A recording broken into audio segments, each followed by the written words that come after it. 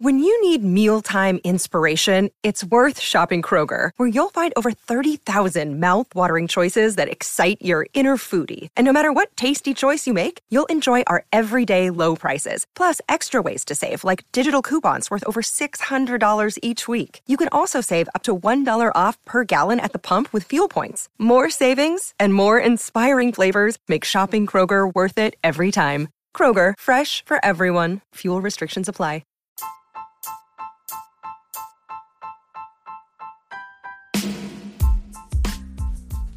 Hey there, welcome to The Tint. I'm your host, Scott Fellman, and it's time for another foray into the world of aquariums from a slightly different perspective. You know, we get questions. We get lots of questions. Questions about what we call the botanical method aquarium. It's sort of a funny or silly name for a rather serious approach to aquarium keeping.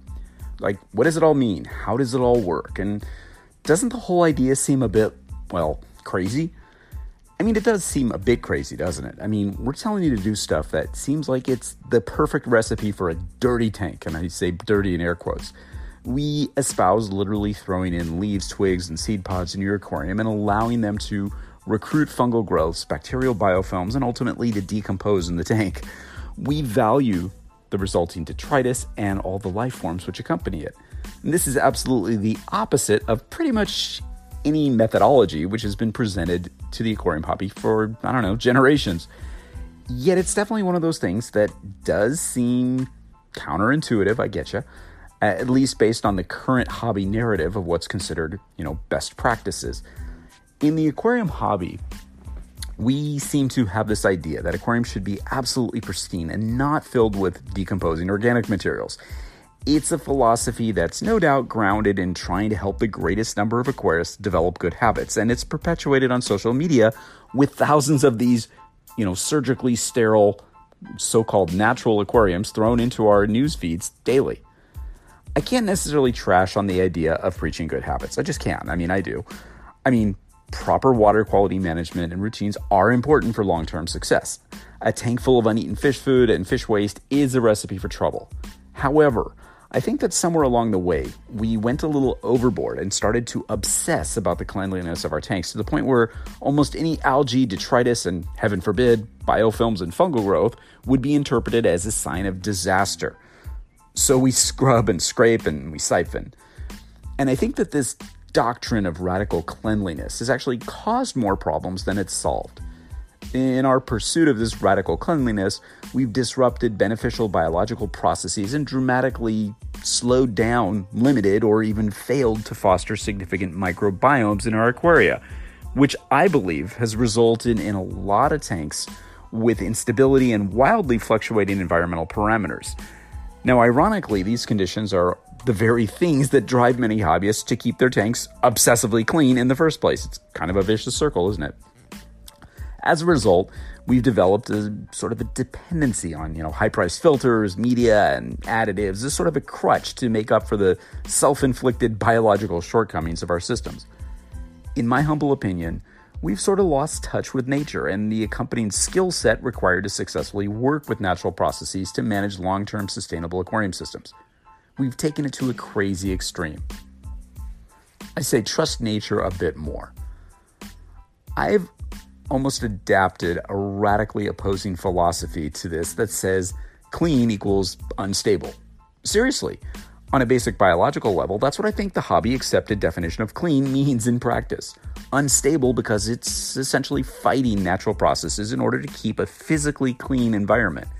It replaces biology with mechanical cleanliness or mechanical dependency on cleanliness. The reality is that we can and should find a middle ground between complete disregard for basic aquarium husbandry and a fanatical effort to create surgical sterility in our tank. There is a happy middle ground. For some reason, though, the hobby as a whole has found it tricky to walk this line. I think our approach can fill that void. If anything, the botanical method is a sort of a call to pull us back towards the side of nature, relying not only on good old hobbyist common sense and effort, but to form an alliance with the many organisms which comprise the microbiome in our aquariums. And it all starts with understanding what some of these organisms are, why they're beneficial, and allowing them to emerge and proliferate in our aquariums. Now, we talk glowingly about, recruiting biofilms and fungal growths on these decomposing materials to serve as a nutrient processing system. The aquarium itself, or more specifically, the botanical materials which comprise the botanical method aquarium infrastructure, act as a biological filter system, or more precisely, a filter media upon which these organisms grow. The botanical materials that are present in our systems provide this enormous surface area upon which beneficial bacterial biofilms and fungal growths can colonize. These life forms utilize the organic compounds present in the water and on these materials as a nutritional source. Oh, the part about the biofilms and fungal growths does sound familiar, doesn't it? We talk about it a lot. Let's just talk about our buddies, the biofilms and fungal growths, just a bit more, one more time. Because nothing seems as contrary to many hobbyists than to sing the praises of these gooey-looking strands of, bacterial goodness here, right? Now, structurally, biofilms are surprisingly strong, and they offer their colonial members sort of onboard nutritional sources, exchange of metabolites, protection, and cellular communication. Boy, did I botch that. Cellular communication. I have a problem saying that word for some reason. They form, really rapidly on just about any hard surface that's submerged in water. When I see aquarium work, videos or podcasts or blogs, whatever, when I see this or hear this stuff, where biofilms are considered a nuisance and suggestions that it can be eliminated by reducing nutrients in the aquarium are made, I usually cringe. Mainly because no matter what you do, biofilms are ubiquitous. They're always present in our systems. Resistance is futile. We may not see the famous long stringy snot of our nightmares, but the reality is that they're always present in our tanks to a certain extent regardless, somewhere in our system. The other reality really is that biofilms are something that we as aquarists typically fear because of the way they look. In and of themselves, biofilms are not harmful to our fishes. I can't say that enough. They function not only as a means to sequester and process nutrients, a filter of sorts, I guess, they also represent a beneficial food source for a lot of fishes. Now, look, I can see rare scenarios where massive amounts of biofilms, relative to the water volume of the aquarium, can consume significant quantities of oxygen, because that's what they do, and then be problematic for the fishes which reside in your tank. And these explosions in biofilm growth are usually the result of adding too much botanical material too quickly to the aquarium. They're exacerbated by insufficient oxygen or circulation within the aquarium. Now, these are really unusual circumstances resulting from a combination of missteps by, yeah, you get it, the aquarist. That's us. Typically, however, biofilms are far more beneficial than they are even remotely detrimental to our aquariums. Nutrients in the water column, even when low concentrations, are delivered to the biofilm through a complex system of water channels where they're absorbed into the biofilm matrix, where they become available to the individual cells. Now, some biologists feel that this efficient method of gathering energy might be a major evolutionary advantage for biofilms, which live in particularly turbulent ecosystems like streams or, for that matter, aquariums with a lot of flow, where nutrient concentrations are typically lower and quite widely dispersed. There's sort of safety in numbers, right? Biofilms have been used successfully in water and wastewater treatment and recovery for well over 100 years. This is not new stuff. In such filtration systems, the filter medium, typically sand, offers a tremendous amount of surface area for the microbes to attach to and to feed upon the organic material in the water that's being treated. The formation of biofilms on the media consume the undesirable organics in the water, effectively filtering it. What's the hardest part about dealing with biofilms? Really, it's accepting their, unique, appearance and wrapping your head around the fact that these life forms are desirable and normal and not something to be freaked out about.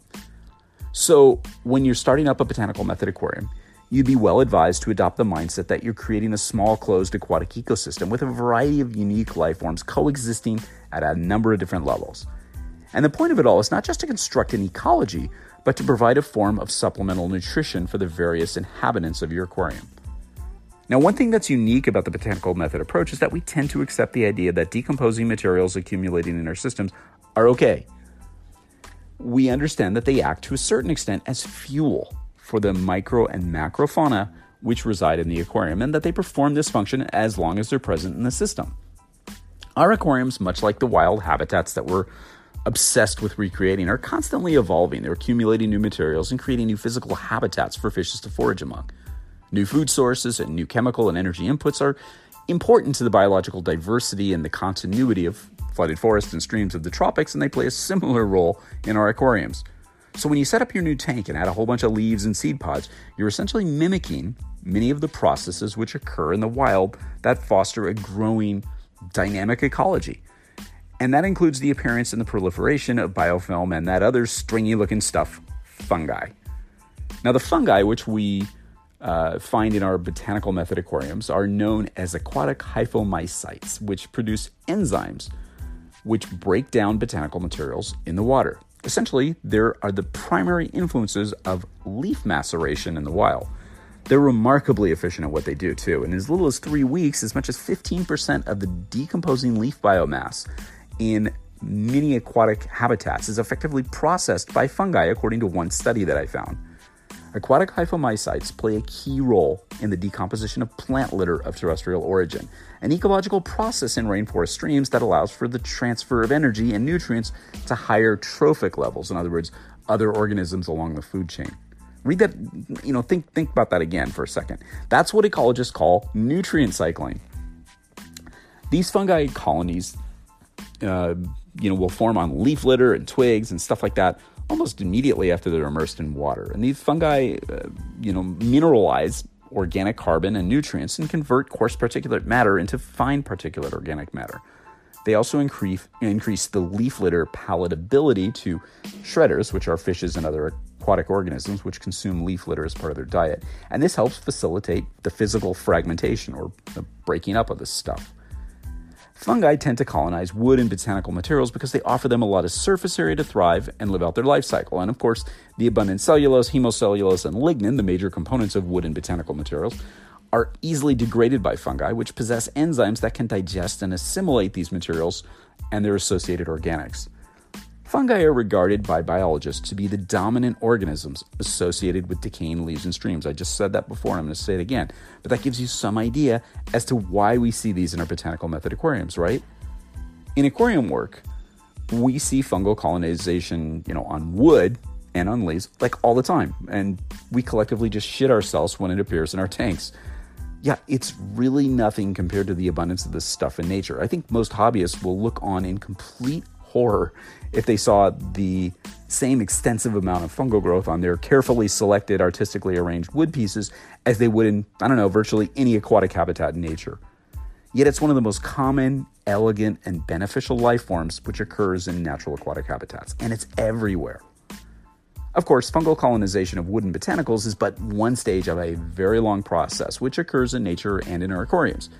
And as hobbyists, once we see those first signs of this stuff, the majority of us tend to reach for the algae scraper or the brush, and we try to remove as much of it as possible, like immediately. And sure, this might provide some aesthetic relief for some period of time, but it comes right back, because the materials will provide a continuous source of food and colonization sites for fungal growths for some time.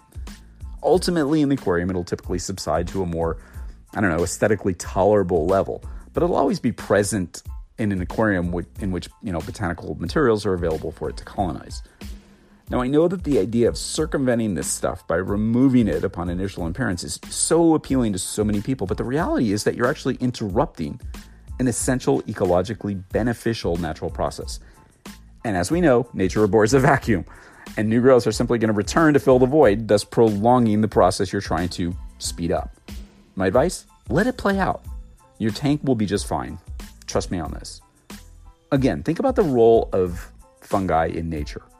Fungal colonization facilitates the access to the energy trapped in tree leaves and other botanical materials that are found in tropical streams, and this enables a variety of other organisms to utilize that energy. As we know by now, fungi play a huge role in the decomposition of leaves, both in the wild and in our tanks. By utilizing special enzymes, aquatic fungi can degrade most of the molecular components in leaves like cellulose, hemocellulose, starch, pectin, and even lignin rather quickly. Fungi, though not the most attractive looking organisms, are incredibly useful, and they play well with a surprisingly large number of aquatic life forms to create these substantial food webs both in the wild and in our aquariums, I believe. Natural habitats are absolutely filled with this stuff. It's like the whole game here. It's an explosion of life-giving materials, and it's free for the taking. It doesn't look like the dude's, pristine nature aquarium on Instagram, so we freak the fuck out about it when it shows up. I get it.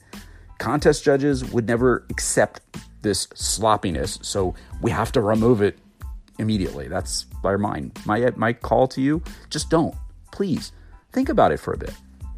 Yeah, it's another one of those mental shifts that we talk about, one of which many of you have already made, no doubt. And I certainly look forward to seeing many examples of us utilizing what we've got to the advantage of our fishes. In other words, let the stuff stick around. Again, a truly natural aquarium is not sterile. It encourages the accumulation of organic materials and other nutrients, not in excess, of course, but it encourages some accumulation. Fungi are an important food item for other life forms in the aquatic environments that we love so much as well. In one study, I stumbled upon gut content analysis of over 100 different aquatic insects collected from submerged wood and leaves showed that fungi comprised part of the diet of more than 60% of them. And in turn, aquatic fungi were found in gut content analysis of many species of fishes, which not only consume the insects, but consume fungi or fungal growths directly. Now, there's one consideration. Bacteria, i.e. biofilms, and fungi that decompose decaying plant matter in turn consume dissolved oxygen for respiration during the process. We've talked about this before, right? This is one reason why we've told you for years that adding a huge amount of botanical material at one time to an established, stable aquarium is a recipe for disaster. There's simply not enough fungal growth or bacteria to handle it, and they reproduce extremely rapidly to compensate, consuming significant oxygen in the process. And this is a recipe for the typical botanical method aquarium disaster that we see every once in a while. Thank God, not very often these days, but every once in a while, someone will have that. It's bad news for the impatient. So learn to appreciate going slowly and to accept these life forms in your tanks. Yeah, I admit decades ago, I freaked out about seeing fungal growths in my tanks too. I'd get a bit scared, wondering if something was wrong, and how come no one else's aquariums ever seem to look like mine? I used to think something was really, really wrong there. So to reassure myself, I would stare for hours at underwater photos taken in the Amazon region or, Southeast Asia, and showing decaying leaves, biofilms, and fungi all over the leaf litter. I'd read studies by researchers like Henderson and Walker detailing the dynamics of, wild leaf litter zones and how productive and unique they were, and how a wide variety of organisms sort of work together to make up the ecosystem. And I remember telling myself that what I was seeing in my tanks was remarkably similar to what I saw in these images and later on in videos of wild aquatic habitats that I wanted to replicate. They seemed to look and even function so similarly. So I'd pour over my water quality test, being the good aquarist, the reefer that I was, confirming for myself that everything was okay, and it always was. And of course, I would watch my fishes for any signs of distress. I never saw them. Truth be known, I kind of knew there wouldn't be any issues because I created my aquariums with a solid embrace of basic aquatic biology. I'm no genius, but I understood what I was looking at. And an understanding that an aquarium is not some sort of underwater art installation, but rather a living, breathing microcosm of organisms which work together to create a biome. And that the appearance of the aquarium only tells a very small part of the story. There's more going on in our tanks than meets the eye, literally. Support, codependency, symbiosis, whatever you want to call it, the presence of fungi and biofilms in aquatic ecosystems is extremely important to the other organisms that live there. You can call it free biological filtration and food for your aquarium. It's great news for the patient, the studious, and the accepting. We're creating a big interwoven set of ecological dependencies in our botanical method aquariums, one which benefits life forms on a variety of levels. Now that's just a very basic, generalized overview of how it all works. Stay curious, stay intrigued, stay diligent, stay brave, and always stay wet. Until next time, this is Scott Fellman from Tannin Aquatics. Thanks for spending part of your day with me. I look forward to seeing you on the next installment of The Tint.